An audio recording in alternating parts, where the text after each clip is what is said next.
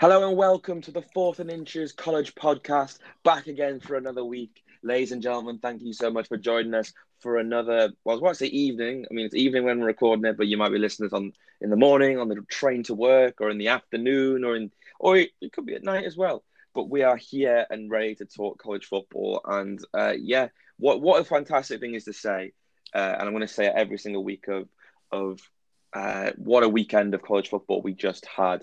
A lot of the biggest teams, the biggest names were playing their sort of gimme games, their sort of rubber games, the ones that were it's just for a bit of practice and we'll see the backups, but nonetheless there were still some absolute to go through. And we're going to go through them. We've been looking, we've been planning, we've got it all ahead of us.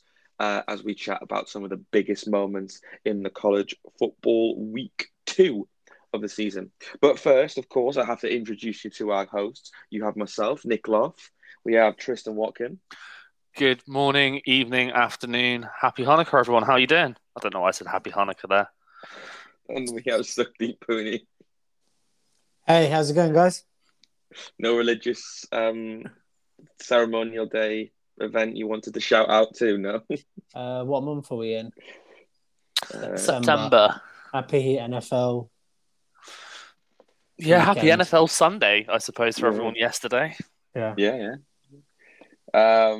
Gents, how are we?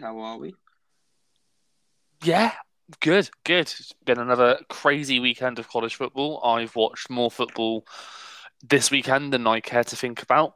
Because obviously I watched all the college slate, and I said to my partner, I was like, I'm just going to watch college on the Saturday. I'm not really, because I've probably said it on the pod before, I'm not a massive NFL guy anymore. I follow it. I'm a Raiders fan. I still want them to do well, but I don't follow it as avidly as I follow college football. And I was like, so don't worry. I'm not going to watch the NFL on Sunday. We'll just have a nice evening. The moment she got her laptop out to play some bit of Sims, I was straight there on Red Zone, just like, well, I'm going to go for 7 hours of commercial-free football. It's the beauty of the college podcast, because I'm almost going to enforce, and it's not at all because I'm bitter, in brackets, only because I'm bitter, that we have no NFL talk on this podcast, because it's an NFL free zone until the draft. All right, we've got enough. There's enough college teams out there to talk about without going into the pro game. Now we'll leave that for the boys on the flagship. Yeah, we will. Yeah. We will leave them, 100%. But right, well, I'm not going to give any spoilers, but it's a very rare moment. I think that we will all three of us will join hands in coming away with some smiles after a weekend of college football. There's always one of us, more often than not, one of us in particular, that comes away not smiling, but we were all smiling this weekend. But listen, we're going to jump straight into it. We're going to talk about some of the biggest games. We've got some brilliant games to talk about in our 90-second recaps, such as Utah at BYU, Pitt at Tennessee. We are going to go through our winners and losers of week 2 of college football, which people, units, places, fans, blah, blah, whatever, are winners and losers of this week. And then we're going to have a look at some of the fixtures coming up next week. But we're looking at some in-depth recaps of some of the biggest games as Texas went to Arkansas. We had the Battle of Iowa against Iowa State, but the only place that we can start was the Pac-12 champions, Oregon Ducks, heading to the Shoe to play the Ohio State Buckeyes in a inter Power 5 conference game.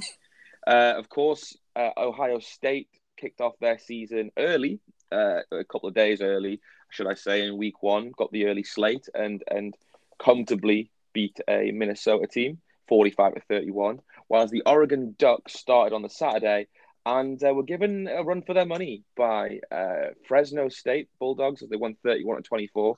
So with the Buckeyes offense rolling, they were heavy favorites for this game, but an upset to probably mark the week. The Ducks emerged from Ohio with the win, 35-28. Magnificent performance for the Ducks, and of course, many of you know is the team of our good friend and host Sukdeep Pooney. There's no one else that we can start with than Suk. We're very fortunate to have the biggest win of the weekend, a fan and a host. So Suk, first of all, from Tristan and I, congratulations on a fantastic win. Just with pride, you spoke about it on Saturday. Let us have it. The floor is yours. What happened in this game, and why was it such a great day to be an Oregon Duck? Yeah, this result just came out of the blue. Still hard to sort of come to terms with the performance, because not only looking at the Fresno State game, you're also looking at the sort of the back end of last season. You know, we weren't really performing, very well, and that's with the same QB in Anthony Brown. So I had my critics. I've criticised Anthony Brown a ton of times off air, on air, but for me, he delivered. You know, he delivered on the offensive scheme that Moorhead put up with the RPO options, and we gave Ohio State obviously a lot to think about defensively, and amazingly, from our perspective, obviously without Thibodeau, without Justin Flo, our defense just came up trumps and made plays at the right time. I mean, CJ Stroud didn't have a bad game by any stretch of the imagination, but what we did avoid him doing was making these big plays at crucial times.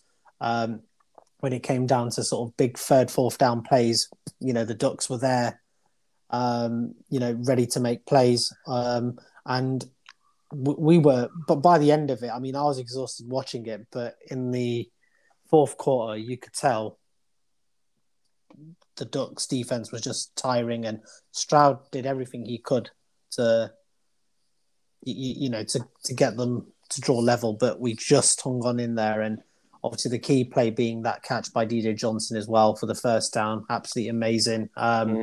The atmosphere amongst the players was amazing as well after the game. I think I was telling you guys I was on Instagram Live and was speaking to Cross Patton, and I just happened to mention that big love from your fan, Suck the Duck.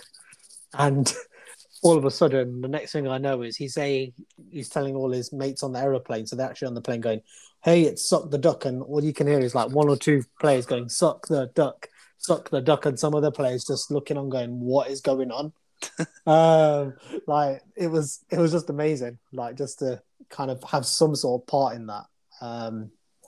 But yeah, it's just amazing. I mean, the running game, I mean, amazing. You know, 3 rushing touchdowns. CJ Vidal was absolutely amazing. You know, the 1-2 punch with Travis Dye, worked effectively for us. You know, I don't know what much else to say, to be honest. It's been, I mean, you guys know from a personal perspective, it's been a very, very hard week, just generally. And I'll be honest, like even coming on the podcast, I've been quite exhausted to even talk about anything. So, in all honesty, it's probably as much as you're going to get out of me about the Oregon Ducks result, because everything now is kind of a bit of a blur now, because it's just it feels like it was 3-4 days ago, not only a couple of days back now. So very true. Yeah. No, very true. Well, we're thrilled for you, Tristan. This Ohio State team boasts a young quarterback in CJ Stroud, who by no means had a bad game, as Suk said. He threw 35 and 54. He attempted 54 passes, 484 yards, and 3 touchdowns and a pick. He had 3 receivers once again go over 100 yards, 3 consensus NFL. Basically, you've got 3 guys who will be NFL receivers in Garrett Wilson, Chris Olave, and Jackson Smith and Jigba. if you look at this on paper, you'd say that the offense did pretty much all it could. It must be the defense. It's a simplistic way to look at it, but does that tell the whole story? Yes and no. I think you have to give. I know you're looking at a team that gave up 600 yards in total in Oregon. Like, you can't say this was stellar defensive performance. But what it is, it's the ultimate example of bend but don't break. Oregon allowed Ohio State to get yards at times, had some blown coverages, but when it really counted, like I said, when it really counted, the big 3rd and 4th downs, the goal line, they just had an extra gear to make it difficult and to keep themselves in the game. But their running attack really was what won it for them.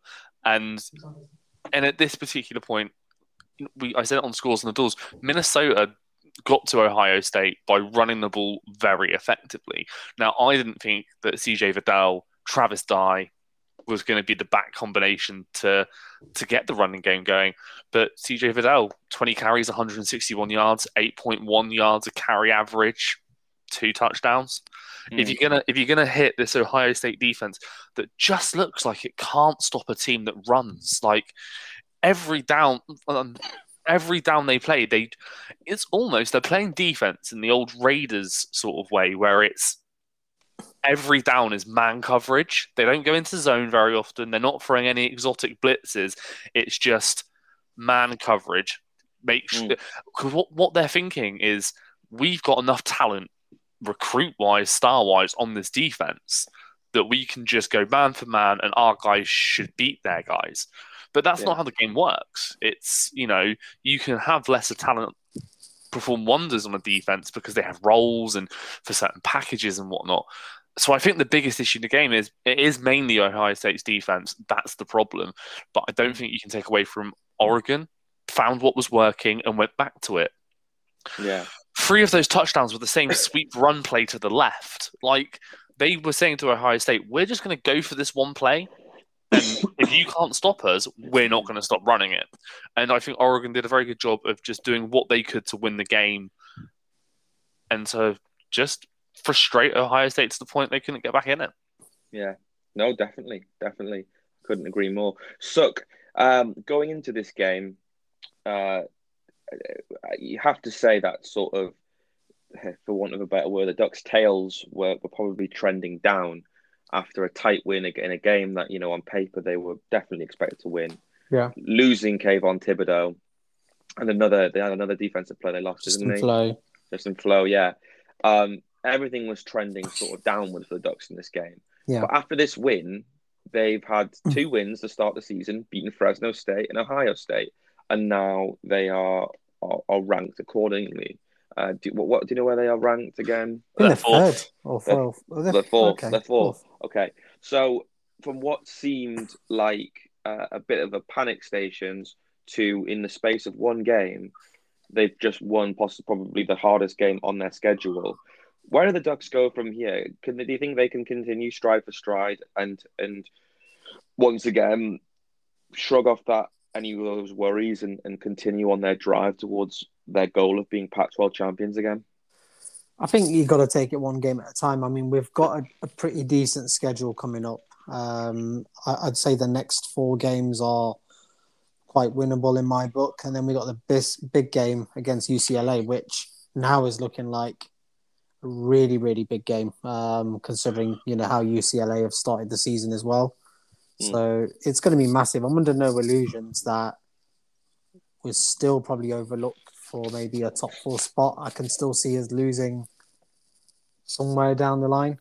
But I feel more confident now in the system. I was a bit unsure of Cristobal, and I think a lot of it is down to last season. But I think now I feel a lot more confident in our defense and even the offense, just to manage the game well in sort of these situations. But I'm under no illusions that Ohio State's defense wasn't exactly, top build. If we're going to face other teams like, say, an Alabama, even someone like a Clemson, we may come unstuck if we were to be in the championship games. But It's who knows? Who knows? I'm still not certain, to be honest. I think it was a great win, but I'm still think that we're still far off the pace from some of the teams in college football.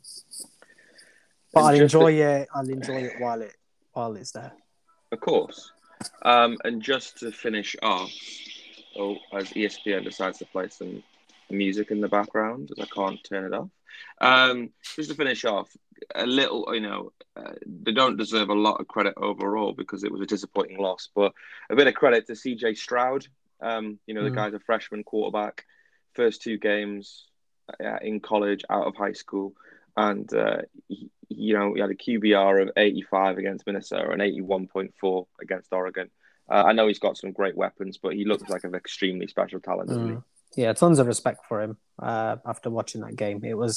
He just never in other weeks against another opposition, we would have won that game quite easily, and the game would have been over by the third quarter. But this guy just carried on, making those plays. They just weren't quite right at the end, to get that one big play. But we rode our luck at times as well. I think Tristan nailed it on the head. It wasn't like a super duper defensive performance. It was just key moments that we were winning, those key battles right at the end. And I'm sure I'm sure a lot of those players are going to be suffering. But it's a good job we've got. I think we've got Stony Brook next week. So that's not the toughest of games. So, No, definitely. I agree. But I think there's a lot to look forward to in Ohio State in the quarterback position. I think he's a very good, talented young quarterback. More importantly, Tristan, how do you feel about this now from a Clemson point of view? I think this entire weekend of college football, we'll get into more of it, going down the line. It looks a lot better for Clemson. I think I said it in the group chat. I've probably said it on Twitter. I was hoping that Ohio State would, because when we lost to Georgia, ESPN could not stop telling everyone how Clemson was done. The dynasty's already over. They're not going to the playoff. They're a terrible team now. Dabo's got it all wrong. The media hammered us for losing a neutral site game by 7 points and not conceding a touchdown from an offensive play. But Ohio State can lose as a double-digit favorite at home, and everyone's just like, yeah, it's fine. Don't worry about it. I don't quite understand from a point of view why those losses look so different, but I'm hoping the committee look at that and go, I think the Ohio State West Oregon is worse for them, I think it makes the playoff more interesting now. I think it brings more teams into it because Ohio State at 1 loss, Clemson at 1 loss. One of the big SEC teams is going to have a loss. There's going to be multiple 1-loss contenders because I can't see Iowa going undefeated in the Big Ten. Can't see that happening. Can't see Florida going undefeated. Texas A&M aren't going undefeated. Bama might go undefeated and be the 1 seed. But there's so many 1-loss teams. It's going to get to the point of who looks better coming later down the year. Who's going to win the conference championships? If Oregon can get to the Pac-12 championship and be an undefeated team, then they're absolutely in the playoff because there's going to be a lot of 1-loss teams. So I think scenario-wise, this actually is the perfect result for college football in general, the Oregon win. Because it now makes... It's not... Apart from Alabama, who look unbeatable, but truth be told, they played a bad Miami team in Mercer. I'll be interested to see how they play against Florida. But you're going to have teams with 1 loss, and it's going to bring in a number of scenarios come the end of it, and strength of schedule is going to impact, and how good do you look in your title game, if it means that rather than it being in everybody else's hands for the teams like Oregon have got it all in their own hands. Oregon's only really difficult game left on the schedule is that UCLA game. That's the game before the Pac-12 title. I could see them going undefeated, but they could be a 1-loss conference champion. And Clemson might be a 1-loss conference champion, so are Ohio State. Then you have to look at and if that's the case, and you've got, Oregon and Ohio State looking at the playoff spot, You then give the edge to Oregon. Oregon have that win over the Buckeyes. It's going to throw up a number of different scenarios. And then strength of schedule as well. Like the argument, if you had Clemson in there, Ohio State arguably may have. So will have the hardest schedule, aren't they? Yeah, it's going to make things very, very interesting. It does indeed. But what was also very interesting was the Battle of Iowa this weekend, which even split our hosts in terms of who we predicted would win this game. There we go. Sukhdeep and Tristan both believe that the Cyclones would take the dub, while Nick backed his a team that he's not supposed to like very much as a Nebraska fan, but did back his Big Ten team. Closet Hawks fan. And it was a win for the Iowa City-based team, the Hawkeyes, who won 27-17 on the road at Jack Trice Stadium. Well, first of all, one guy that we spoke about at the end of Scores on the Doors, I believe, last week, Brock Purdy, who might I continue, was ranked a top 20 Heisman candidate preseason, according to DraftKings, whether you like it or not. But he had himself a horror show in this game, completing under 50% of his passes for only 138 yards, 3 picks, no touchdowns, and was benched for Hunter Deckers, who fared a lot better. Tristan, putting all jokes aside, Brock Purdy this weekend, he had a very uncharacteristic shocker. He has not some great games, but this was an uncharacteristic shocker.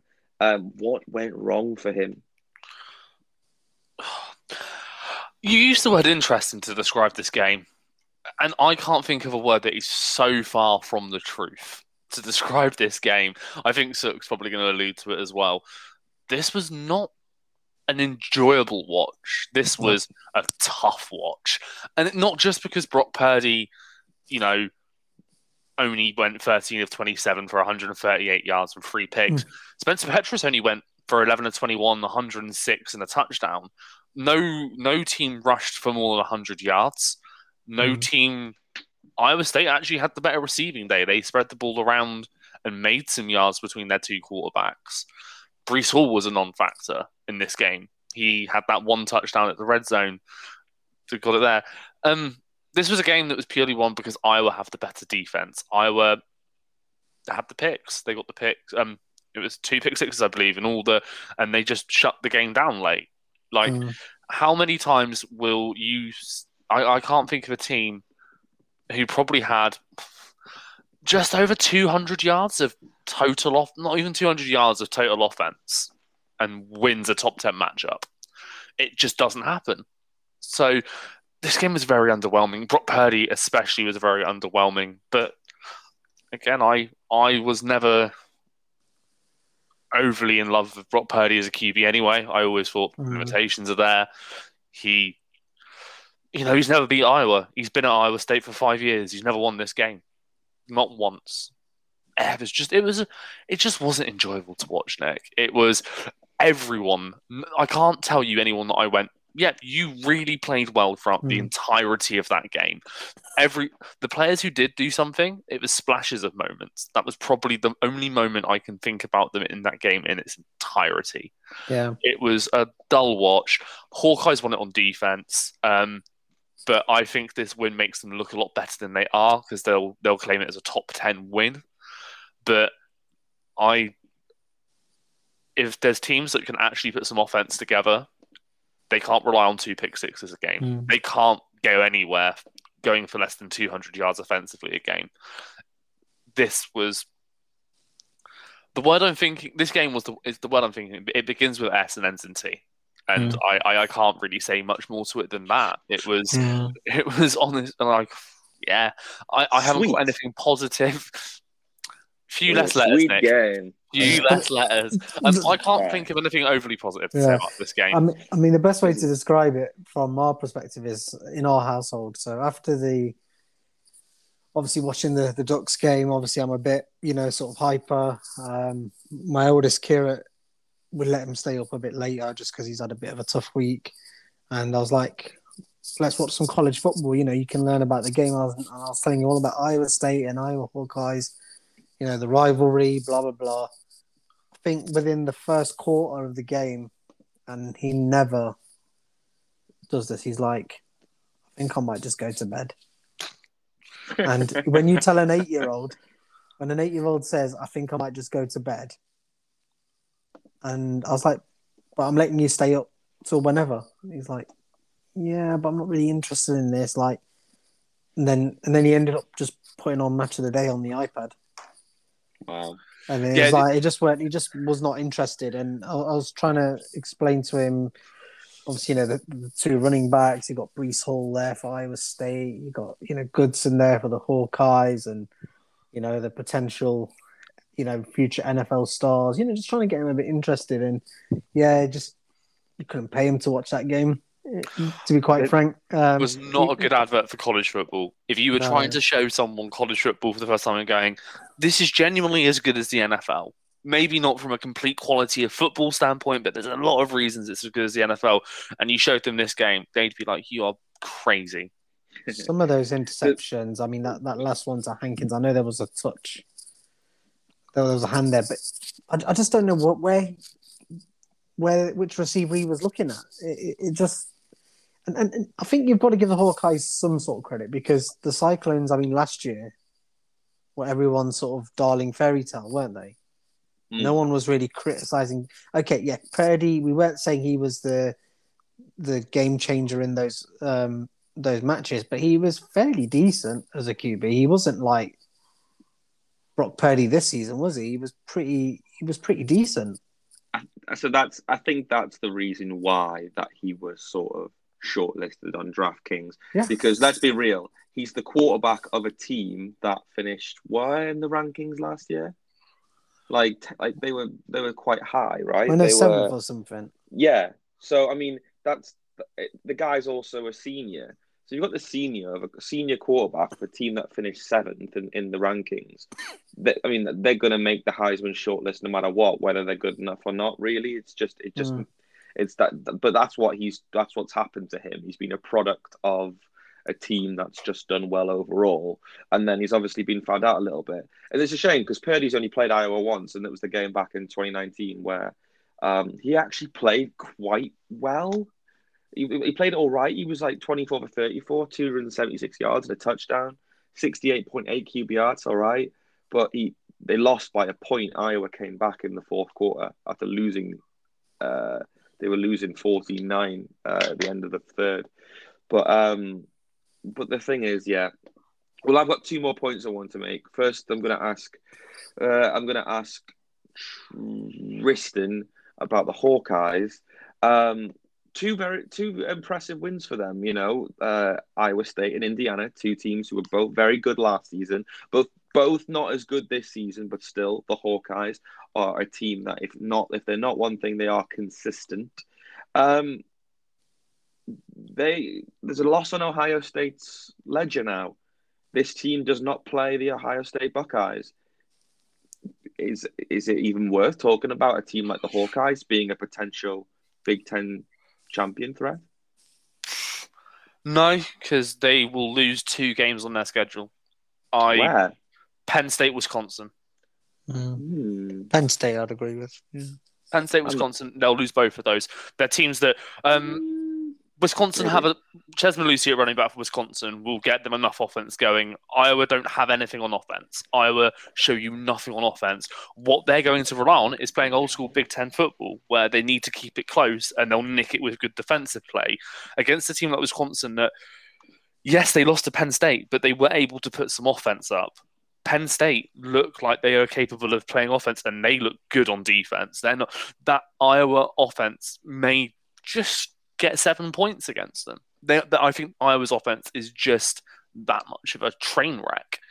I think there's 2 losses going in to the final part of their schedule, and at that particular point, if you're looking at Iowa, then Wisconsin have probably taken the West over them. I think, even though they're 0-1 in the Big Ten, I can't. Illinois, Purdue, Nebraska, Minnesota, and Northwestern aren't challenging for the West. The East isn't. I think the East could be up for grabs now. I think it really. I think the East could be won. Penn State, Ohio State. That's going to be a big game in context of that. But I see two losses for. I see two losses at least for Iowa.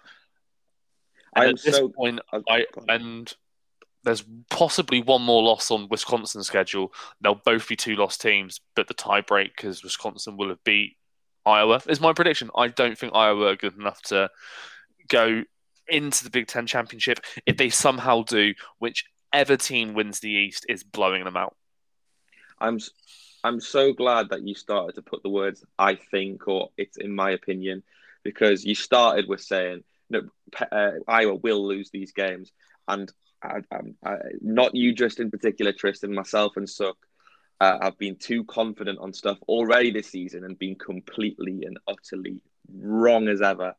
So I think I'm so glad that you threw some thinks in there, because you've told some certainties that have not become true this season, as have we all. So I am on purpose now going to just say, I believe that, or I think that, because I'm not going to get caught out again.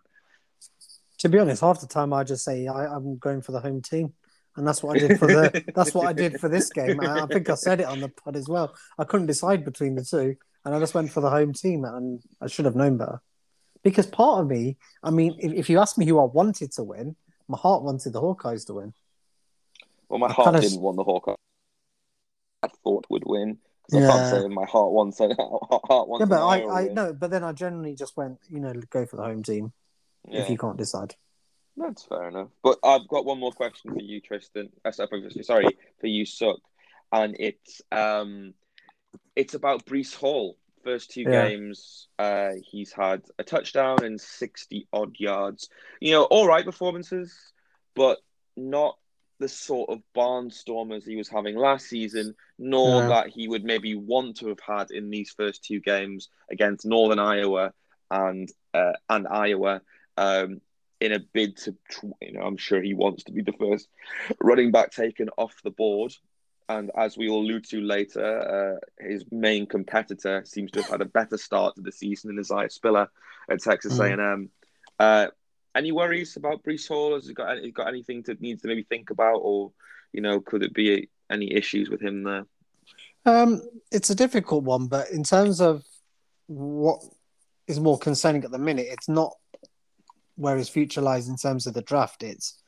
He's got to take the game by the scruff of the neck for his Cyclones, because it clearly shows that when Breece Hall is not having an effective running game, or if he's only averaging 3 yards like he did the previous week, then the offense struggles, and that puts more pressure on Brock Purdy. And when you put Brock Purdy under pressure, he's going to make those mistakes. So, yeah, for me, it is a concern from a Cyclones perspective, because they've digressed massively without really much changing from last year, from what I recall. I mean, that's what is a bit confusing to me. Like what was it? Was last year a fluke because of COVID, or without fans? Was what was the reason behind you performing so well last season, then all of a sudden this year just changing? Because all we heard about last season was Breece Hall being obviously a potential first-round running back, and Matt Campbell being this future NFL head coach. And now it just seems to have kind of turned its head a little bit, over the last couple of weeks. Couldn't agree more. And moving on to the third and final staple game. I just want to make a quick point to sort of that. I think what you're seeing this year is teams don't worry about what Brock Purdy's doing passing the ball and that offense. as a throwing attack. And the reason you're seeing Breece Hall struggle is I would probably suggest from what I see, teams load the box a lot more against him. The way and Iowa did it at the weekend, the way they stopped Iowa State was, we'll load the box, we'll make sure Breece Hall can't open up a pass game because we don't think that Petras is going to be able to pass the ball in any way, shape, or form. Iowa State's leading receiver last year only had 771 yards in total. They had only one other receiver that went over 500 yards, and that's Charlie Collar. They are not a prolific passing team. And any team, I think, going against them this year is just sort of saying, we'll load the box. If we stop Breece Hall, we can stop their offense. And that's really what's happening. It's not a bad shout, to be fair. Not a bad shout. So, moving over to our third and final staple game. A game that all the boys agreed on, that Texas, the Longhorns, head coached by Steve Sarkisian. It is indeed.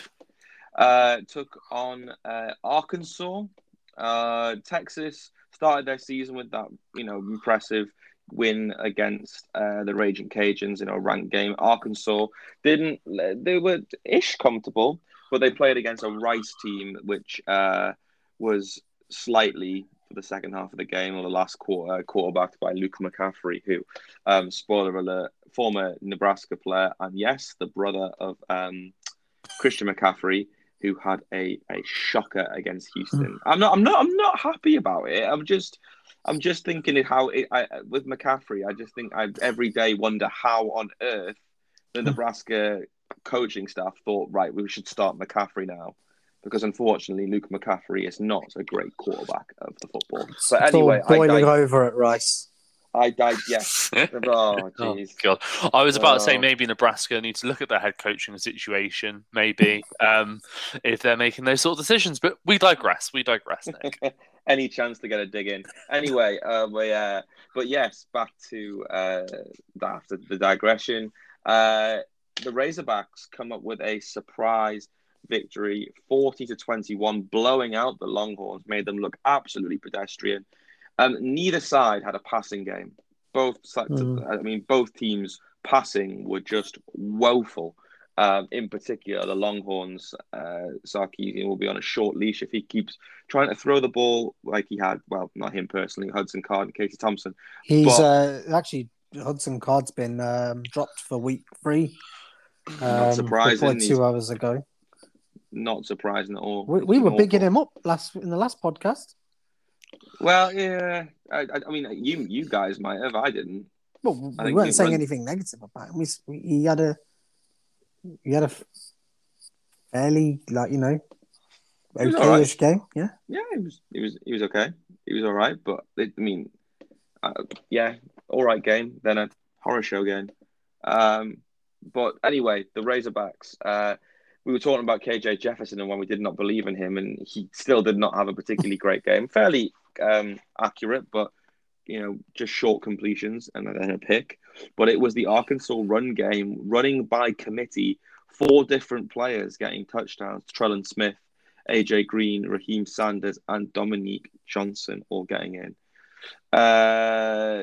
Tristan, did you watch much of this one? The Longhorns defense just seemed to get nowhere near KJ Jefferson in this game. No, this was very much a game where Hudson Card looked like a freshman, and that's what he is. Like, when you start freshman at quarterback, you get games like this. He just couldn't get it going. His receivers didn't really help him. They tried as hard as they could to get Bijan Robinson into the game. Bijan Robinson was making some plays, but Arkansas's defense it was an effort. It was absolutely an effort-based defense. I wouldn't tell you that one player on Arkansas's defense shone for me. And I was like, if you had to give it to one, you might say Hayden Henry. He had a really good game. But there was 3, 4, 5 sort of guys that you could say were just swarming the ball. Their plan was, if we can just stop them in any way, shape, or form and give ourselves a chance, we could do something. And when Texas couldn't get things going on offense, and like you say, Arkansas just realized that running the ball was working, that Texas's defense could not stop it.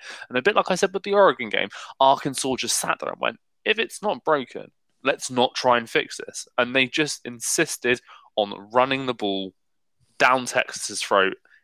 If that was with Traylon Smith, KJ Jefferson, Raheem Sanders, whoever they wanted to try and run the ball with, they were just going to do it. And Texas couldn't find an answer defensively, and they couldn't get anything going on offense. And welcome to the SEC, Texas. And welcome indeed if you're going to go and get done by 20 points by Arkansas every year. I just think this was a really well-coached Arkansas team. I've said before, I think Sam Pittman's doing a good job down there in Arkansas. I talk like I'm there. For me, Texas were uninspiring on offense. It was everything that was good about Texas last week seemed to disappear this week. They weren't great on defense last week, but they made enough solid effort to keep themselves in the game, and their offense did the job for them. This week, they just couldn't do either of those things. And I think if Steve Sarkisian, like a lot of Texas coaches before him, the issue of consistency with Texas, they've always been a bit like this ever since Mac Brown and Vince Young left. It's been one really good game, then they'll have an absolute horror show like this. And it's just Texas being Texas, I'm afraid. But we're getting there. Yeah. I can't profess to be someone who watches a lot of Big 12. And for the Razorbacks, of course, they will probably be sort of sitting towards the bottom end of the SEC. But are we seeing a better Razorbacks team than we have in recent years? Yeah, I would say so. Yeah. I would say they're trying to build something. There's like the program's fundamentals are there. Like it's all about effort. I think they understand they're not the most talented team in the SEC and they're going to struggle. But one thing they're not going to be beat on is putting 100% in every game. No, that's a great point. That's a great point. Suk as well, going back to speaking about individual players. I mean, you can't really help when in your receiver and you're not getting thrown the ball. But I wonder if one Treylon Burks will be pretty peed off at his quarterback KJ Jefferson so far, because again, big year for Burks, wants to be a first round quarterback, and he has 40. Like he had, I think he's got like 79 receiving yards in his first two games against Rice and Texas, and no touchdowns. As a receiver, of course, it's completely different than a running back. You have to get the ball from your quarterback. But if you're not getting the opportunities and you're not going to get the yards, the draft stock's going to go down. Yeah, potentially. I mean, sometimes obviously teams will know. I'm sure teams have done their homework on Treylon, in terms of what he performed last year and the type of quarterback that is throwing him the ball. So I get it. I still think it will potentially hurt his draft stock because naturally you've seen it over the last few years.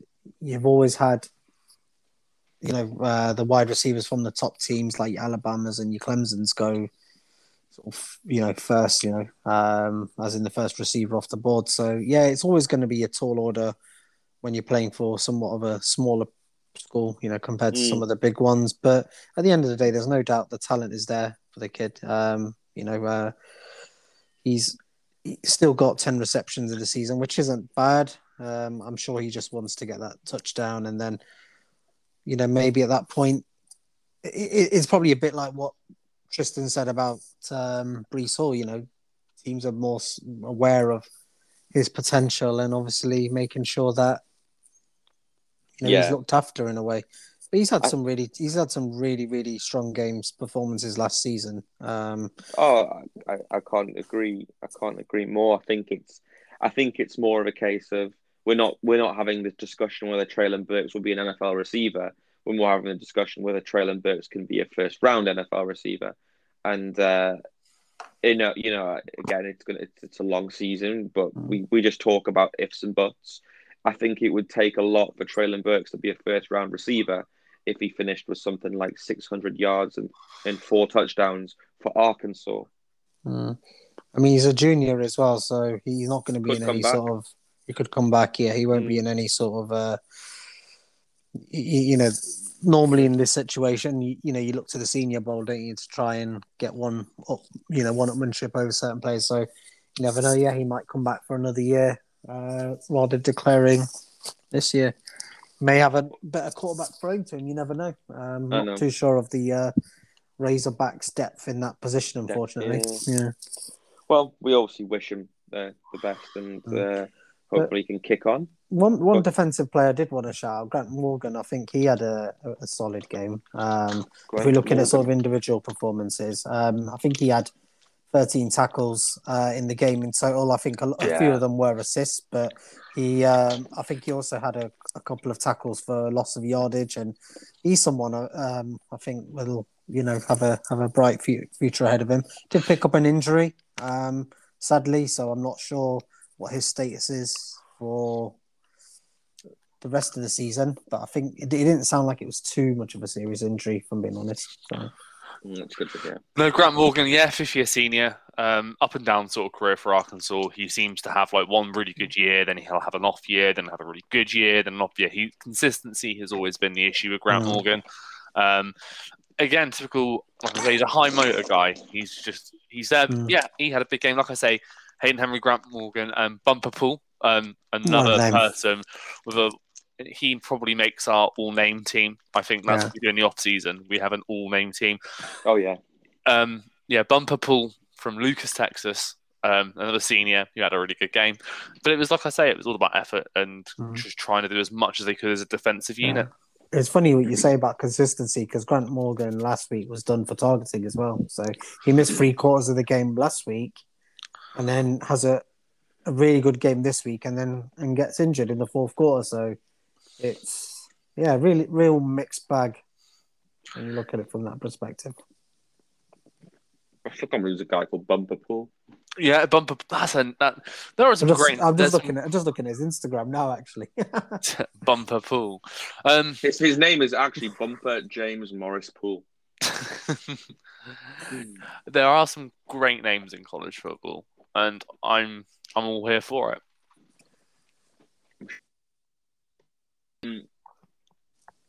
As I take a quick snap break.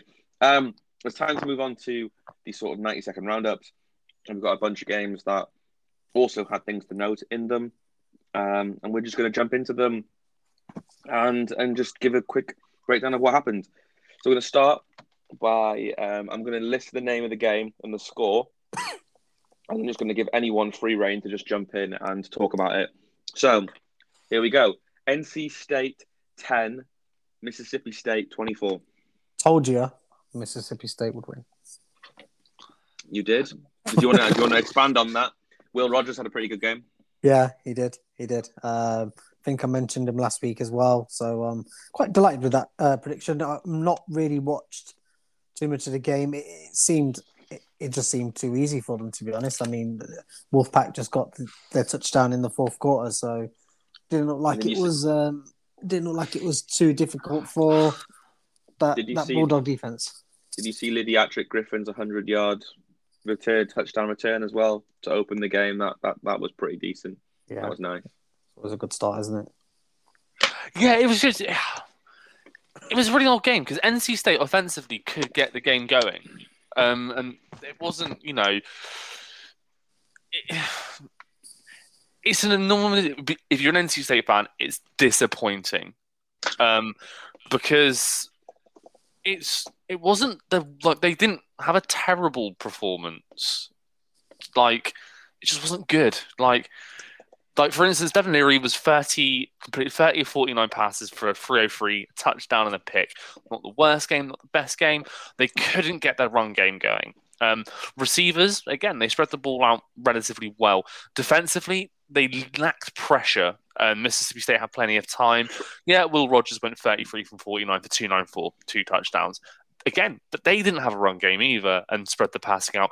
When Mississippi State got a little bit more, they had a little bit more. They had a bit more defensively about them to hold the Wolfpack to those 10 points. So it's one of those ones. If you're NC State, you're writing that off and you're moving on, and it's a horrible loss. BYU 26, Utah 17. I want to give Tristan the floor because you were this is one of the games that you said the Utes were going to win and win it handily. They didn't turn up, did they? Oh no, Utes just weren't very good. Brewer 15-26, 147, one touchdown, one pick. Bernard had a nice rushing game. He did. But it was just everything and again, Jaron Hall only had 150 yards passing. Difference was 3 touchdowns. He was clinical when he had the ball. BYU rushed the ball really well. They had Allegier went 102 yards, and they had Jaron Hall, who from quarterback ran for 92 himself. It was just again, it was everything about what I thought of BYU. I didn't like Utah couldn't convert a third down to save their life. They were 2 of 9 on third down, where BYU were 11 of 19. It was BYU had all the possession. They had 40, I think it was between 35 and 40 minutes possession and 20 the other way. Turnovers killed Utah. They had the fumble and the interception. BYU didn't turn the ball over. Offensively, these teams were quite evenly matched. Turnovers and third down efficiency are what killed it for the Utes. Do you give BYU, off the back of this now, do you give BYU any chance against Arizona State this weekend? I'd need to watch a little bit more Arizona State. They're a team I've missed a couple of their games. I've not watched them. With the time difference and with a bit of other games to watch, I need to watch a couple of bits of the Arizona State game to comment. It would be a reckless prediction if I was to say yes or no. I'd say spoiler alert, yes. I think they do have a chance. Of course they do. But I don't think... that's not me saying I think they'll win, but Arizona State is not a big enough step up over Utah to rule the BYU out of winning. But... I'm not saying I think they'll win. I think he gives them a chance now because I was expecting a lot more from the Utes defense, to be honest. I bigged them up quite a lot last week on how they were stacked at the linebacker position, and really they just didn't really do too much. I'd say BYU Arizona State would be quite a closely contested game, especially be interested to see Jaden Daniels, arguably the better quarterback than obviously Brewer.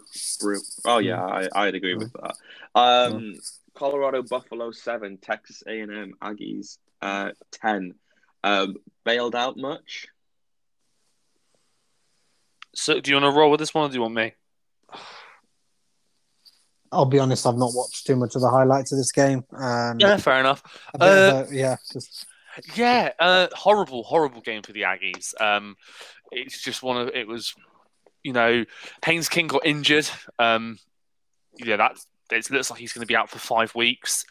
But again, it's a very much like I said about Iowa State. They couldn't, and not being able to get anything done on offense. It was really much the same for the Aggies. The Aggies couldn't get their run game going. They couldn't seem to it was spluttering a little bit. It was spluttering. It all happened late. Considering Texas A&M hold two really good running backs, they had 29 rush attempts and they only got 97 yards compared to Colorado State, who had 38 rushing attempts, had 171 yards. QB play was fairly similar, and Colorado even for a pick. But again, the turnover battle was sort of equal, but it was just really A&M couldn't get anything going on offense. Their defense held them in the game, and then it was very late. Colorado put a lot of effort in. The energy was low, and A&M walk out and steal one. You can have one of these every year, but the fact their starting quarterback is going to be out for 5 weeks. Zach Calzada had a solid game. Nothing to write home about. We'll be interested to see what happens with the Aggies moving forward.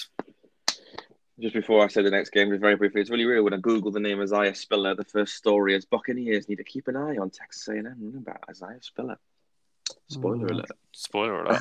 Well, I think we'll be linked to a good few running backs in this draft. Probably. It's been changing. 1 minute, a few weeks ago, it was Breece Hall. Mm-hmm. Next week it will be, Bijan Robinson. It'll be it's just going to all change all the time. So yeah, just take that with a pinch of salt. Michigan Wolverines 31, Washington Huskies 10. Simply put, Michigan look like a good football team. Washington don't. so far. Is that a simple way to say it? I mean, Michigan's run game is just yeah, it's just destroying teams at the moment. Blake Corum and Hassan Hankins, they had over 320 yards between them and 4 touchdowns. Yeah, I don't think you can really put much more to it than that. Washington don't seem to have figured it out after the Montana game. yeah. I was expecting a little bit more of a bounce back from them. Didn't happen at all.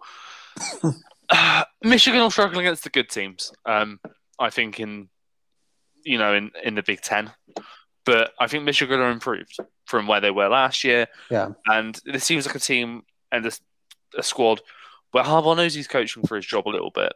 That he needs to show improvement and do something, and that's exactly what this is. But I think Nick summed it up perfectly well.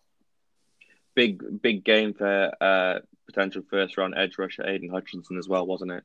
2.5 sacks. He made Dylan Morris's life a bit of a hell. He did indeed. He's a very good player. Right.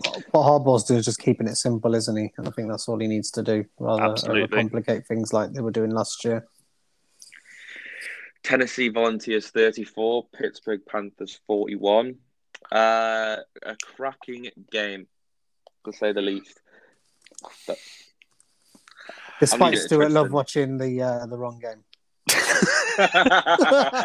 That was brilliant. So we have a WhatsApp group chat, and I was like, I'm going to actually watch this Pitt Tennessee game. And old Stuart Love comes in the group chat. He's like, yeah, I'm watching Pitt too. And he sends a picture of his TV, and I'm like, Pitt UMass? That was their last game, Stuart. So he was almost giving it a bit of Pitt UMass. Probably would have been as much fun for Pitt as watching this Tennessee game, because they both times it was a W. But I think I was telling you guys on WhatsApp when I decided to watch this in its entirety for some reason. I chose this over Oregon, Ohio State as what I watched live to begin with. Couldn't go wrong with either game, though, could you? So. No. Early doors, Tennessee looked like we're going to blow the doors off Pitt. Pitt couldn't get anything going defensively, offensively. Joe Milton had a philosophy of going, if I throw the ball far enough, someone might catch it. And he was just throwing bombs, and receivers were dropping. They got off early, and it was looking good. Milton got injured. Hendon Hooker comes in the game.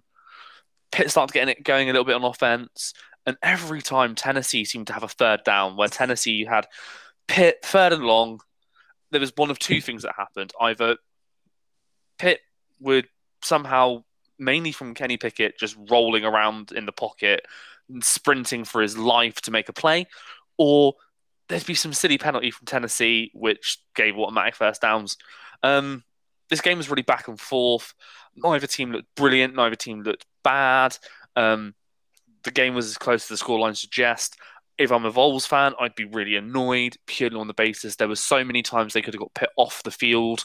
For penalties, they had 13 penalties for just shy of 200 yards in this game. That's the tale of why this game wasn't a Tennessee win. It was discipline was poor, but neither team really outshone the other. No, I was just listening to you speak there. I think Pitt. I mean that second quarter for Pitt was just destructive. Tennessee kind of hit the self-destruct button in there, and I think Pitt were probably better off with Hooker in his quarterback. As I said from time to time again, I just don't rate Joe Milton at all. But yeah, Pickett had a decent game, but the run game again just let down for the Panthers. No one really making the big plays. But the two sort of big names on the Panthers receiving core, Jordan Addison and Lucas Kroll, the tight end and the sophomore receiver, both snagging a touchdown. Surely helps them. Right, well, moving on to the next game. Appalachian State. So Miami 25, Appalachian State 23. A nail-biting win for the Canes. Yeah, we said it would be close, didn't we? And yeah, it certainly was. I mean, Derek King not really doing much on a passive perspective, just, more using his legs to try and get Miami obviously over the hurdle. Very very fortunate, field goal wins at the end for them, but they made it really tough. Nothing much even from App State. It weren't like they were any good really anyway. It was more just of a rushing game for them, wasn't it, than anything else. And the Miami defense just couldn't really stop that. A bit of an ugly game, to be honest, but nice in the fact that it was obviously a close game. But yeah, Borregales sealed it with the field goal. So yeah, is that his brother? Or yes, did he just come it back? is. No, it's his brother. It's his brother. Yeah. Okay. So his obviously it's with the Bucks. Is he on the book still? No? Practice squad. No, fair play. Yeah. Fair play. Notre Dame 32, Toledo 29. Yeah. Yeah, that was a great. I was going to say it was a great game. It was everything I expected it to be. Oddly enough, Toledo. I sort of knew. I realised I listened back to last week, and I'm really smug when I have like a take that's right. So I'm going to try and not be smug about it. Be smug. You've got to be smug when you get them right. It's just kind of so when any of us have got to sober up a little bit. I think that when I think you should definitely be smug, but we definitely get knocked off our perches when we think we're Nostradamuses very quickly when we get one wrong. Yeah, I knew sort of Toledo were going to put up points, that their run game was going to be solid, and this was such a back and forth crazy game. If you're a Notre Dame fan, you're sort of, I don't know if you're concerned about this because your stars performed. Like Kyron Williams did some good things. Jack Cohen did some good things. Michael Mayer, 7 catches, 81 yards, 2 touchdowns. Just there were some stupid mistakes, and Toledo did a really good job of capitalizing. Like Carter Bradley didn't have the greatest game as a quarterback, 17 of 27, 213, no touchdowns. Brian Colback, 21 rushes, 122 yards, and a touchdown was great. This game was just, for me, this was just lots of swings of momentum. No team could get a foothold in the game, and it was an exciting watch. Yeah, we were flicking through that back and forth between that and the Utah game, and yeah, I think we tend to stop with this game a lot more than the other game. Put it that way.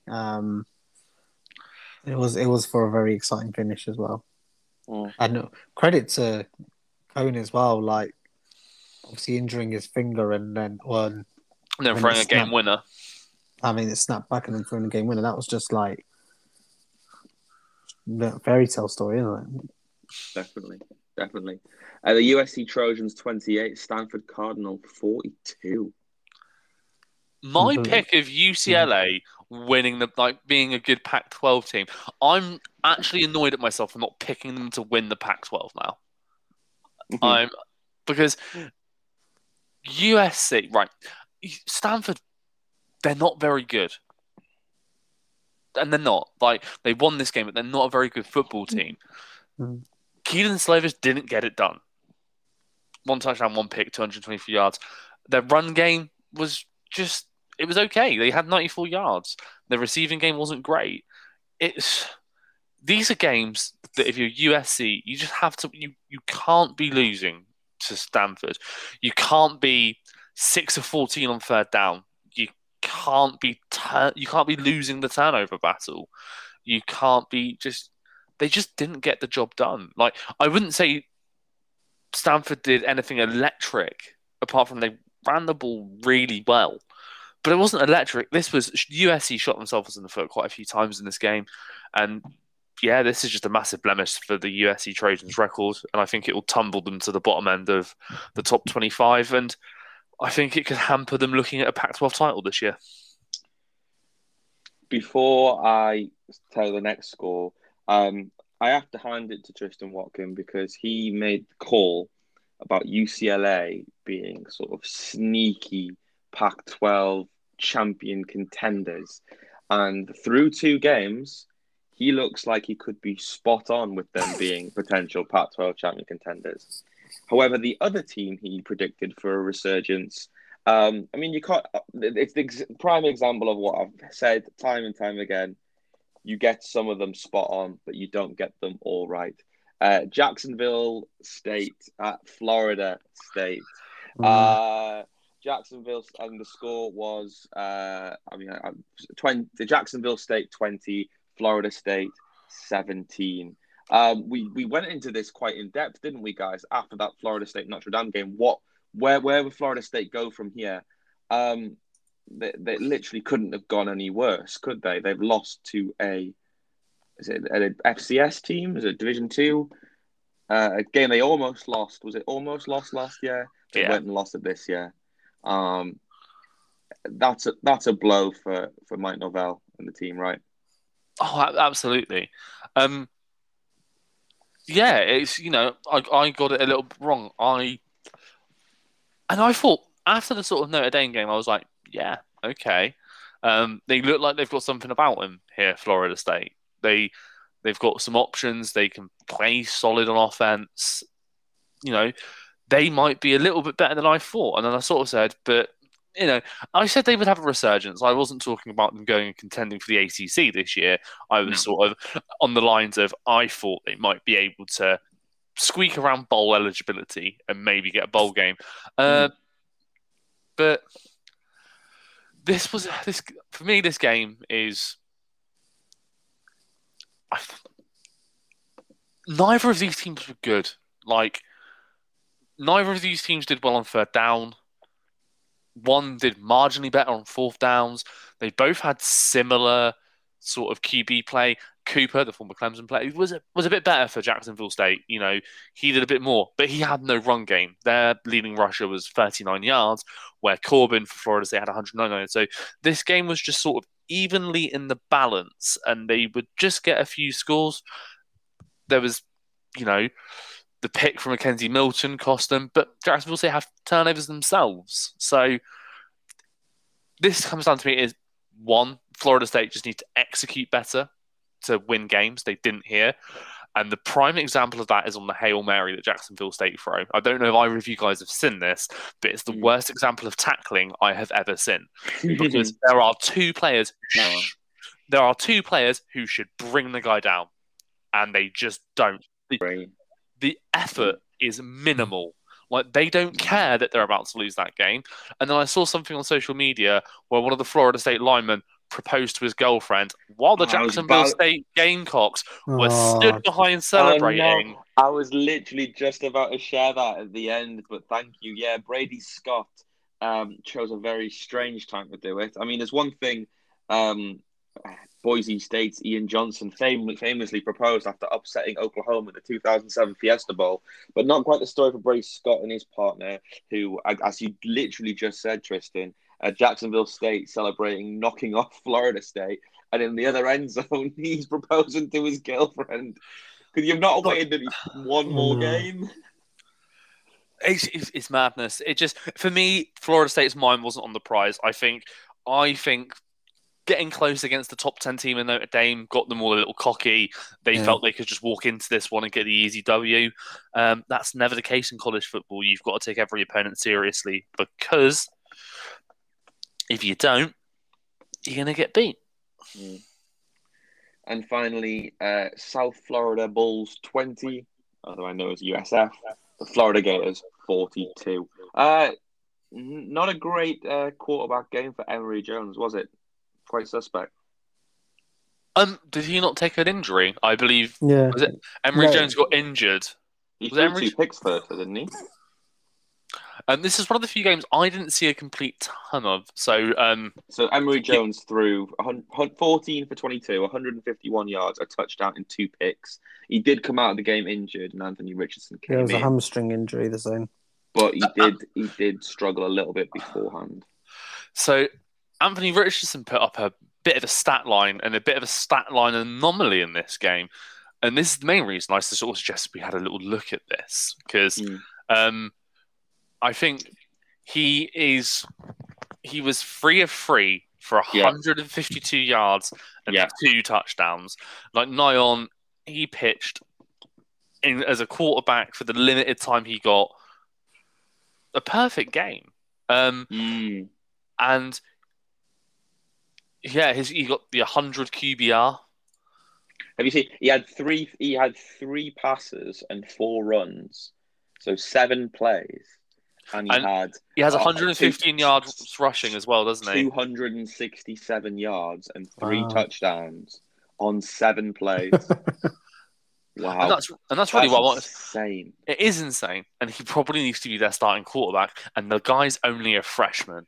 Jesus, he's going to be good. Jesus, he's going to be good. USF aren't very good. Jeff Scott's trying to rebuild. He got injured though, and he's got injured as well. Though he's injured his hamstring apparently. Oh no, suspense looms after QB. I'm sorry, I think I've misread a headline. That's the original. He's fine. Yeah, but I just wanted to. It's when I suggested. Oh no, he did also suffer a hamstring injury. Actually, Dan Mullen said. Wow. So, dear. But yeah, I just wanted to bring this game up purely for that ridiculous set of stats. Like I've only watched some brief highlights of this game, and I don't know if you guys had watched it, but I just thought we couldn't do a 90-second roundup without probably mentioning the most ridiculous stat line of the weekend. Oh, I thank you for bringing it to our attention because that's brilliant. And just I like to add, Jacob Copeland, the receiver for Florida, 5 catches for 175 yards. Does anyone know anything about Jacob Copeland in particular? We might have mentioned on this podcast before. The name ring a bell at all? Does anyone know about his famous signing day moment? Is Jake? No. I was thinking it was Jacob Copeland, the one that his mum walks out when he chooses Florida. Yes. Yeah. It was his mum live on TV when he chose Florida over Alabama and could have been Clemson. I'm not too sure. His mum gets up and just walks out, and they're interviewing him, and he's getting really upset. And they're like, "Who was that?" And he's like, "That's my mum." And the reason why was because that he didn't want her to stay in Florida because he was getting apparently involved in some gang-related activities, and she wanted him away, out of the state, away from that potential life. But yeah, that it's turned out pretty decent for him. He's looking quite good at Florida. I'm sure he'll be an NFL receiver one day. For sure. Yeah, a bit of an up and down career so far. He's never really this is looking like it could be his breakout year. So far, if he gets another touchdown, he will equal his his record for most touchdowns in a season. He's only ever got 3 touchdowns in a season. That was last season. So it's been up and down for him, but yeah, if he can break out this year, get some NFL attention, that'd be really good for him. But yeah, crazy stat line in that game. Some good play from the Gators. And of course, we're going to finish it off very quickly as we just could not. The Clemson Tigers, Tristan, your Tigers, as I mentioned at the start of the show, gimme games were heading the way of teams like Alabama and Georgia, right? Georgia had a gimme game, didn't they? Yep, it's gimme game week. It pretty much seemed like it was gimme game week. But yeah, against UAB. But Clemson, they played the South Carolina State Bulldogs. How did that game go? Yeah, 49-3 win for Clemson. It was everything that sort of Clemson needed it to be. It was a big win.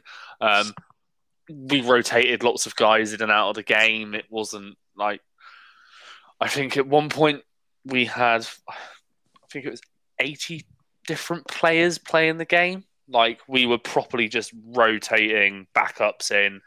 Will Shipley saw a big amount of playing time. He had 8 carries for 80 yards, 2 touchdowns. Only really interesting thing about this is it seems that after the Georgia game, Tony Elliott becomes the defensive coordinator, has slightly changed the scheme they're going to play on offense, a bit more of an RPO-based scheme. DJ Uiagalelei, 14-24, 171 yards, touchdown, and an interception. Still showing some teething pains as the Tigers starting quarterback, but easy match against Georgia Tech next week. Hopefully he can keep it going, but this was a lot of getting a bit of confidence and trying to figure out the best way for us to play. Brilliant. Thanks very much, Tristan. And obviously we know about Suk's headlining Ducks at the start of the show. And the Nebraska Cornhuskers, there was some murmurs on the podcast about, Buffalo, they've got a good run game. But Nebraska easily covered the spread with a 28-3 win over the Bulls. For me, it was another good performance from Adrian Martinez. He had over 350 yards rushing and passing combined. Samori Toure, the Martinez Toure sort of combination seems to be doing quite nicely together as he has another back-to-back 130 plus yard week. And the Buffalo's run game just didn't really seem to be that effective. They had something like 135 yards, but I mean, Adrian Martinez had 112 on his own. So yeah, it was there was never really a moment where they looked too much in peril. Good solid win for Nebraska. They bounced back from that Illinois defeat with 2 wins in against their FCS opponents, and it's the big one on this weekend. One of the greatest, oldest rivalries in college football, off to Oklahoma. What a game that'll be! I don't expect to win at all, but a big game it'll be nonetheless for the historians of college football. Gents, we will move on now to talk about our winners and losers of the week. So it's a new segment that we started last week, the sort of displace your sort of player of the week award, because we think there's so much more to college football than just simply a single player. So, who wants to go? I'm going to hand it to Suk. I'd like to know who your first winner of the week is. Okay, so for me, I'm going to go for Chris Rodriguez, running back of Kentucky, back-to-back monster games for him. Really impressed with him. Done a lot of reading up on him as well. Just seems like someone who's going to be talked about a lot. Kentucky as well now, back-to-back wins for them. Very hard-fought win over Missouri. And no, not Missouri aren't the sort of strongest of units, but for a program like Kentucky, I think it's a game that, certainly will breed confidence. And yeah, Chris Rodriguez as well, particularly a big part of that. 206 rushing yards, 3 touchdowns. And a receiving touchdown as well. Exactly. So, for me, he's, very, very impressive. Someone to certainly look out for. Can I just piggyback here a little bit, because I won't keep this as my my winner, but my winner happens to also involve a Kentucky player. My winner was going to be Wan'Dale Robinson's homecoming. How Wan'Dale Robinson has been playing for the Wildcats since returning home to Kentucky, back-to-back 100-yard games, and just on pace for what could be his best season in college football. Happy for Wan'Dale Robinson. You might be. I'm not bloody not. I'm joking. Yeah, it's he's gone home, homesick kid, back to his backyard, and he has had 2 very impressive games. But we know that because Robinson's a very, very, very talented guy. But yeah, I'm glad he's lighting up the SEC and doing well. But I was going to ask you for your loser, Tristan, next as we sort of rotate. But it was a natural point to piggyback off. So do you want to give me a loser? Oh, losers. Few losers of the week for me, and it's been really difficult to pick between. But I would have to say, consensus top 5 teams in the rankings. I don't think any of them, over the course of this college football season, are living up to the full hype, apart from maybe Alabama. Oklahoma have looked shaky. Clemson have dropped out. Ohio State have dropped out. There's teams like Texas A&M who are not that. So that top end of the rankings being as clear as we once thought is who my loser of the week is, because they're not quite where people expected. Like it. Well, I'm going to go back to the winners section, and I'm going to pick another sort of more obscure player.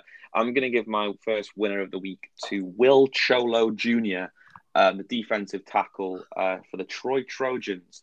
A guy I admittedly had been talking to a little bit on Instagram. Really nice guy. Would love to get him on the pod at some point. But it's not out of bias. He genuinely had a career game.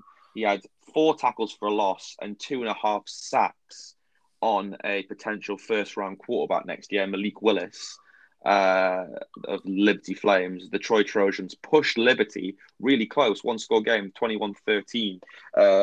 Overall, the defense for Troy was pretty impressive, but it was really ear-stamped by Cholo, who was just a defensive monster in that game. causing the Liberty O-line all kinds of problems. So, Cholo started the season with a sack in his first game. So 3.5 sacks in his first 2 games. He wants to be drafted this year. And, he started the season very well. And, can't really do much more for the 6-foot D tackle. I'm going to ask Sukhdeep for a loser. It's an interesting one. So many you could pick, I'm going to go for a Pac-12 team. It's going to have to be. Can I come back to you on that? Yeah, I've got 2 winners and 2 losers prepared. And it probably doesn't. I'm probably going to either way. Just say them both. So I may as well jump back in with a loser. And my first loser is the Ohio State defense. They've just in back-to-back games this season. Their defense has really let them down. They've conceded 66 points in their first 2 games of the season. They've lost. I know for a fact, of course, they lost a lot of players to the draft, but they really don't seem to be the same unit as they were last season. Just to clarify, they 66 games. I said. 66 points. It took them 3 games, I think, last time to lose over 66 points. But it's taken them just 2 this year. Really disappointing for them. They're going to have to shore things up, or they're better teams, or teams as good as, or not better teams in Oregon. Teams maybe as good as or as competitive as in the Big Ten will cause them just as many problems. And that offense can only keep riding so long. So that defense needs to work itself out, or they will not be going to the college playoffs this season.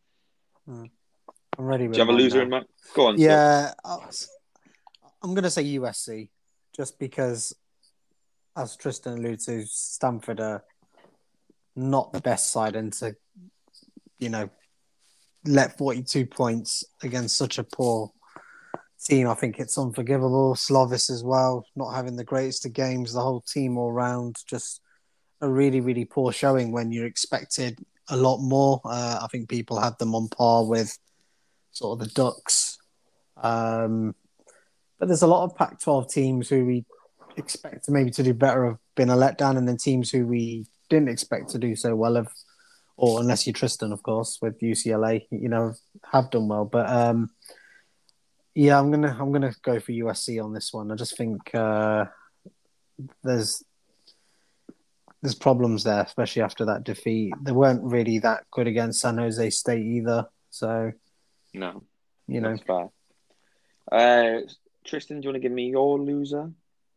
I've already given you a loser. If I can give you a winner, Nick, you can give me a winner. I can give you a winner. Matt Corral's chances of being the first quarterback taken in next year's draft. I think out of the eligible quarterbacks, he's had the best start to the season. He's currently on 662 yards passing for 6 touchdowns, not a single pick, and a QBR is 73.6 over his first 2 games. Spencer Rattler obviously showed his struggles against Tulane, bounced back this week. Still, there were struggles, which you don't ever like to see. And Sam Howell obviously had that howler against Virginia Tech. I'm here all night. And again, he had a comeback resurgence this week. But if Matt Corral can be consistent and do it in the SEC, I've said to you, I'm quite high on this Ole Miss team. Think they can make noise in the SEC. I think he's helping his draft stock massively of possibly being the first quarterback taken in next year's NFL draft. Couldn't agree more. Very good. I'm not sure if Corral was a long shot to be the first overall pick in next year's draft, but any chances he had, I was ebbing away with performances like that. Couldn't agree more. So has anyone got any winners and losers left? Because I've still got a winner and a loser loaded up.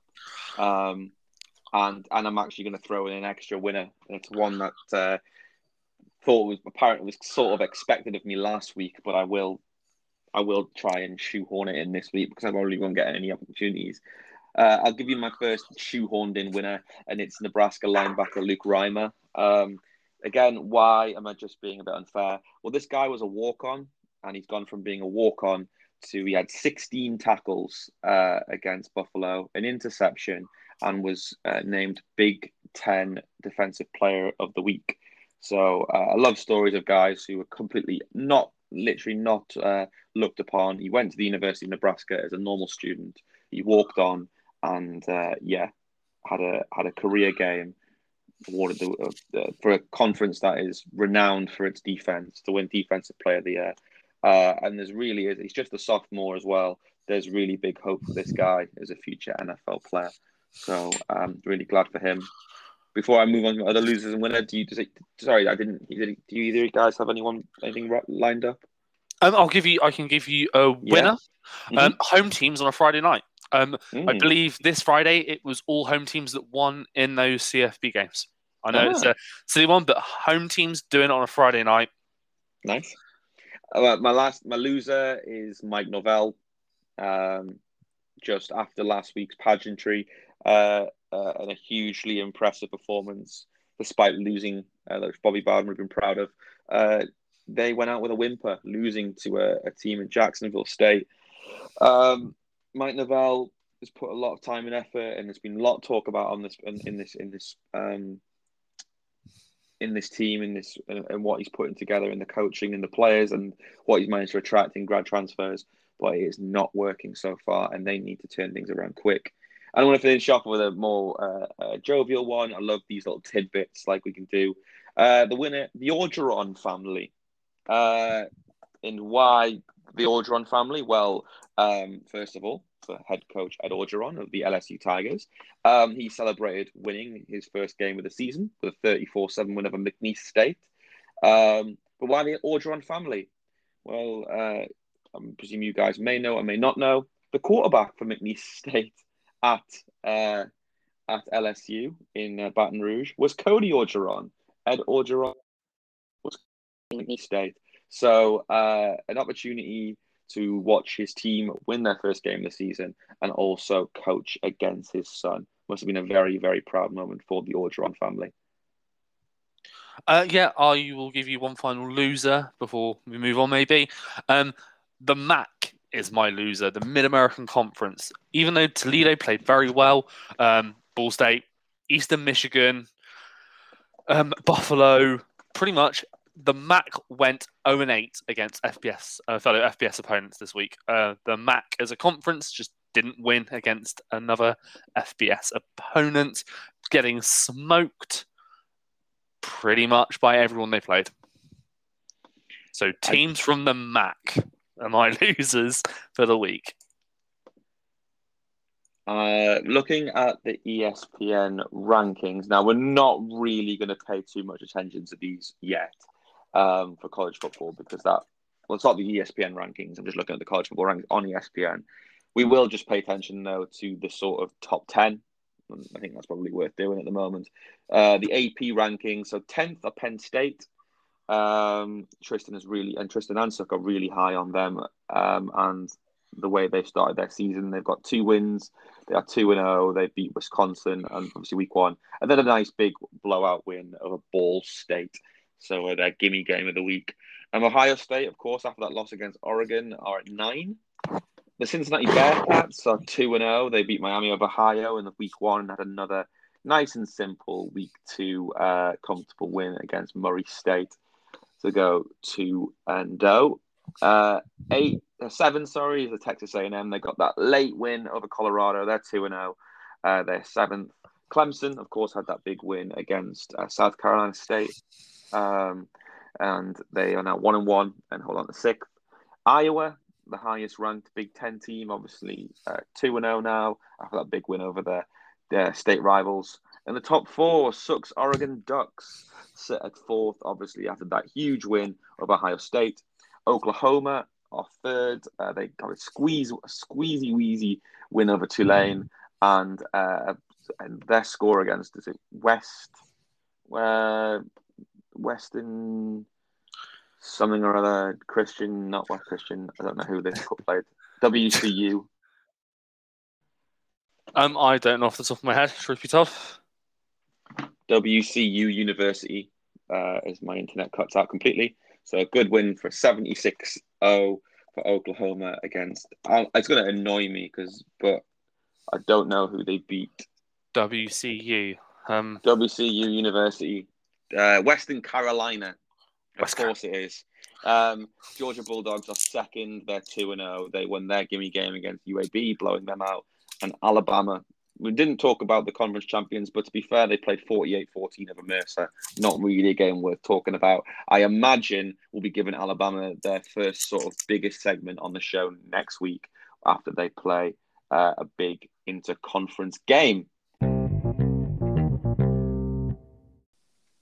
Okay, so time to look forwards instead of looking back at last week's results as we look towards the scores for coming up this week. Now, there is ESPN rankings. So that's ESPN rankings. The AP rankings are out, and we spoke about.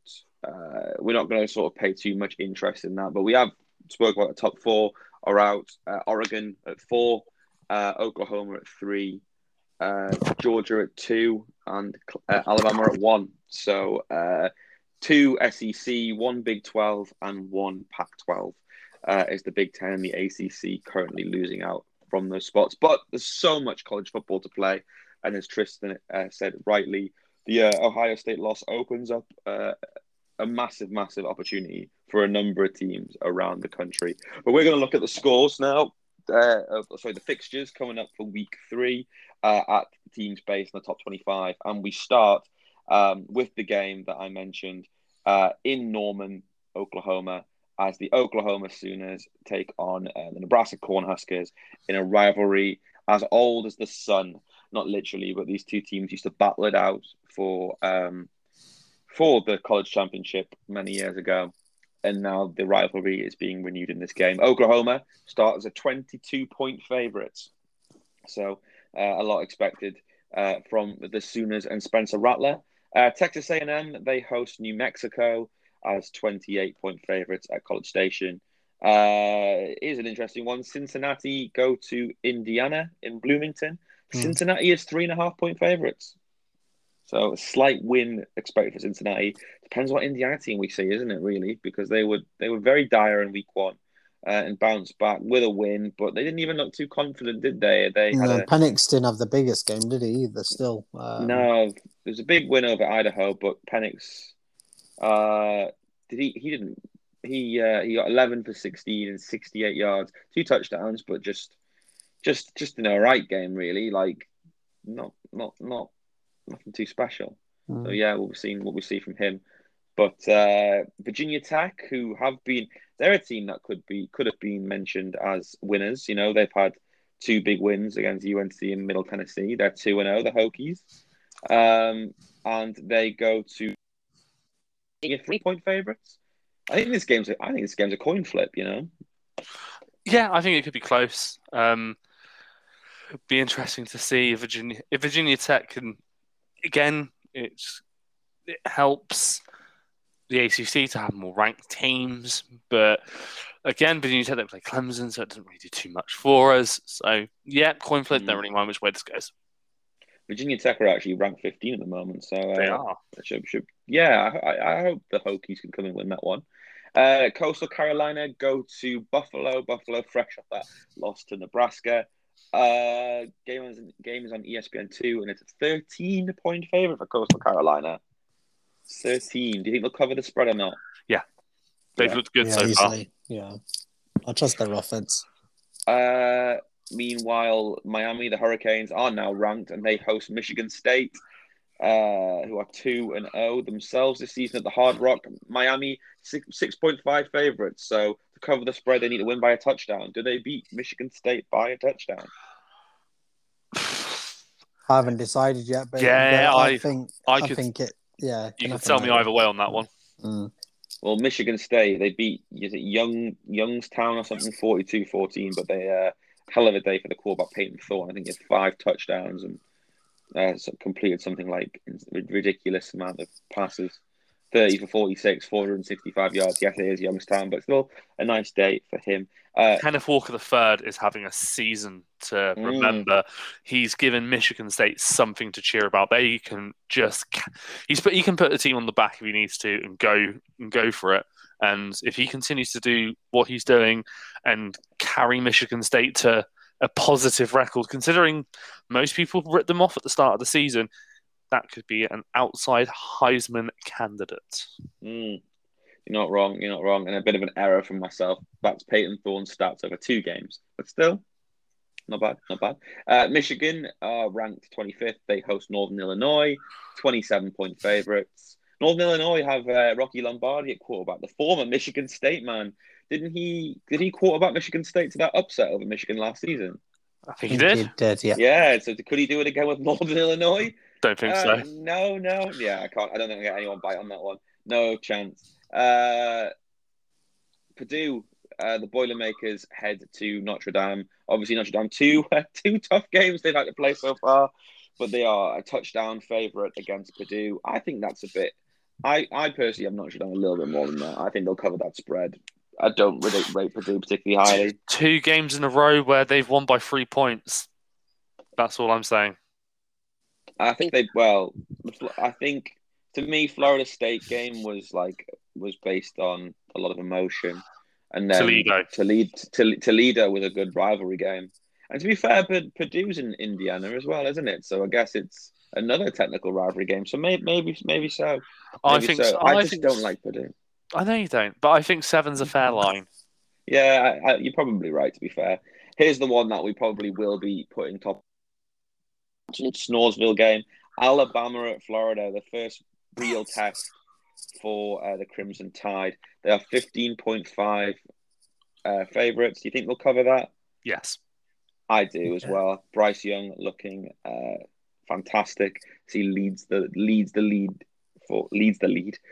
way for the Heisman voting probably so far. Iowa, they've had those 2 big wins against conference rivals and then state rivals, and now they host Kent State. They are 22.5-point favorites. That seems low, right? They've got to cover that spread. Kent State, their offense is pretty terrible, but also are Kent State as a football team. So I think 22.5. I think they'll cover that. I remember seeing their I take quarterback. I take that. Who are Kent State? Who was in the quarterback? So deep, you just said something. Oh yeah, I was going to say, is it Drum or someone? I remember hearing about Dustin him. Crum. Is he Crum or Drum? Yeah, I got them mixed up, didn't I? Victor Crumb's brother from Harry Potter. Yeah. That's it. Clemson host Georgia Tech Yellow Jackets, and Tristan knows once again how much I dislike the Georgia Tech Yellow Jackets. Even so much more after they lost to Rocky Lombardi in Northern Illinois in the opening game.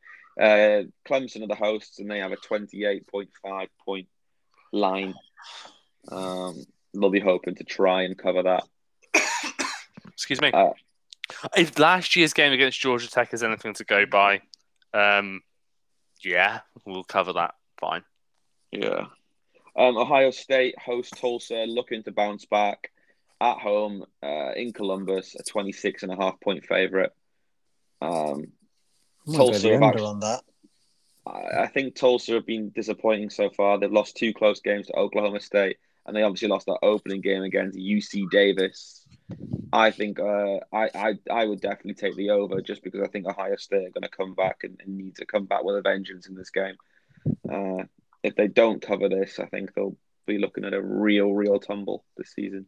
But Arkansas host, they're 20 now, and they host Georgia Southern, 23.5 favorites.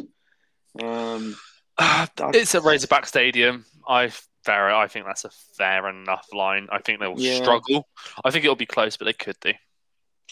Here's a one that Tristan may enjoy. The Georgia Bulldogs. Obviously, you picked up 1 win against the South Carolina team.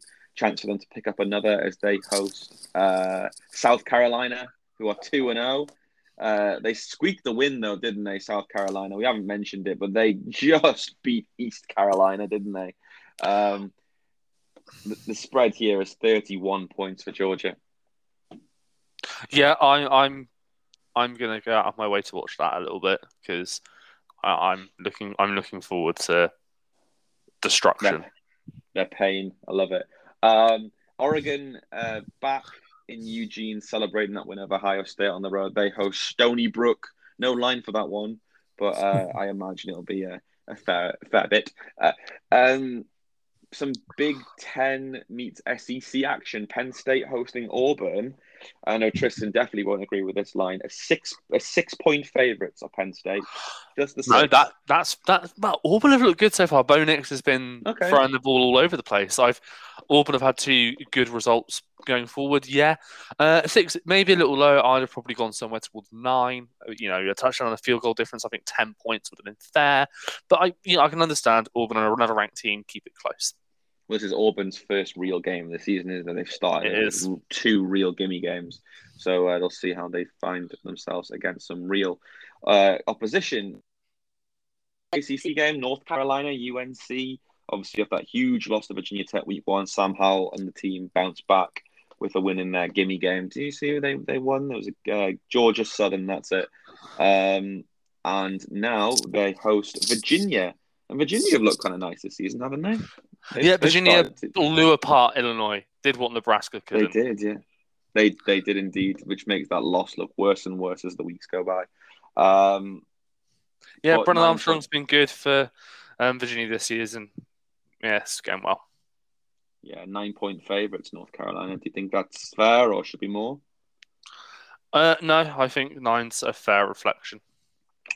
Ole Miss host Tulane in Oxford, Mississippi. Ole Miss favourites? Yeah, I'd say Tulane put up a fight against Oklahoma. Can they put up a fight against Ole Miss? Arizona State go to BYU, who've already conquered 2 Pac-12 teams of the season. Can they make Arizona State a third? Well, not if you listen to the line. Arizona State are 3.5-point favourites. I think that game could go either way. I always find 3.5-point lines. That's them just saying, this is what they can't call it, and they're just going to go, yeah, this is a slightly better paper roster, and we'll give them that edge. And I never like games that are 3.5 lines because that means they are the definition of coin flips. Allegiant Stadium, home of the Las Vegas Raiders, will host UNLV, who've had a horrible start to the season, as they take on a scorned Iowa State team in Brock Purdy, looking to try and make up for his blunders of the week past. Iowa State 30-point favourites. 30. I know UNLV are not very. That's a lot, and Iowa State don't seem to put up that many points. Yeah, but if you look at, when they lost it, Eastern Washington University week 1, UNLV, yeah, and then they lost to Arizona State. They lost to an FCS team, yeah, Eastern Washington Eagles. They lost to in a thriller, and then they just got dismantled a little bit by Arizona State. Yeah, there's not much to be, there's not a lot to look at with the Rebels at the moment, and go, yeah, that's what you want to be happening. Tate Martell has just not been available for them. That was who they were sort of thinking, if we can get Tate Martell in the building and get him playing, then there's a chance. But he hasn't started for UNLV. Someone randomly on Messenger was asking about Tate Martell the other day, someone who listens to the podcast. So that was an interesting conversation we had. And yeah, they were quite taken back about the kind of like where he is currently at the minute when I explained that. That he's just not enjoyed his footballing career anywhere that he's gone, because no one will anoint him the starter. Doesn't sound like it at all. And to finish, two teams actually we've both kind of enjoyed watching so far this season. UCLA host Fresno State. UCLA obviously just absolutely killing it so far. Big win over LSU, back after a week off. And Fresno State have been a lot of fun to watch, and they've won 2 games nicely, and obviously pushed the Pac-12 champions Oregon State to the brink. UCLA 11-point favorites. I think they're being nice to Fresno State, who have really kind of done well so far this season. It's going to be a good year for them in the Sun Belt. I believe that's what they're playing. But UCLA Mountain West, Nick. Mountain West. Mountain West. I get them mixed up sometimes. They're in the area, aren't they? Sunbelt and Mountain West. No. I think. No, where's the Sunbelt? Sunbelt's more towards the east. Mountain West is the west. Oh, my bad.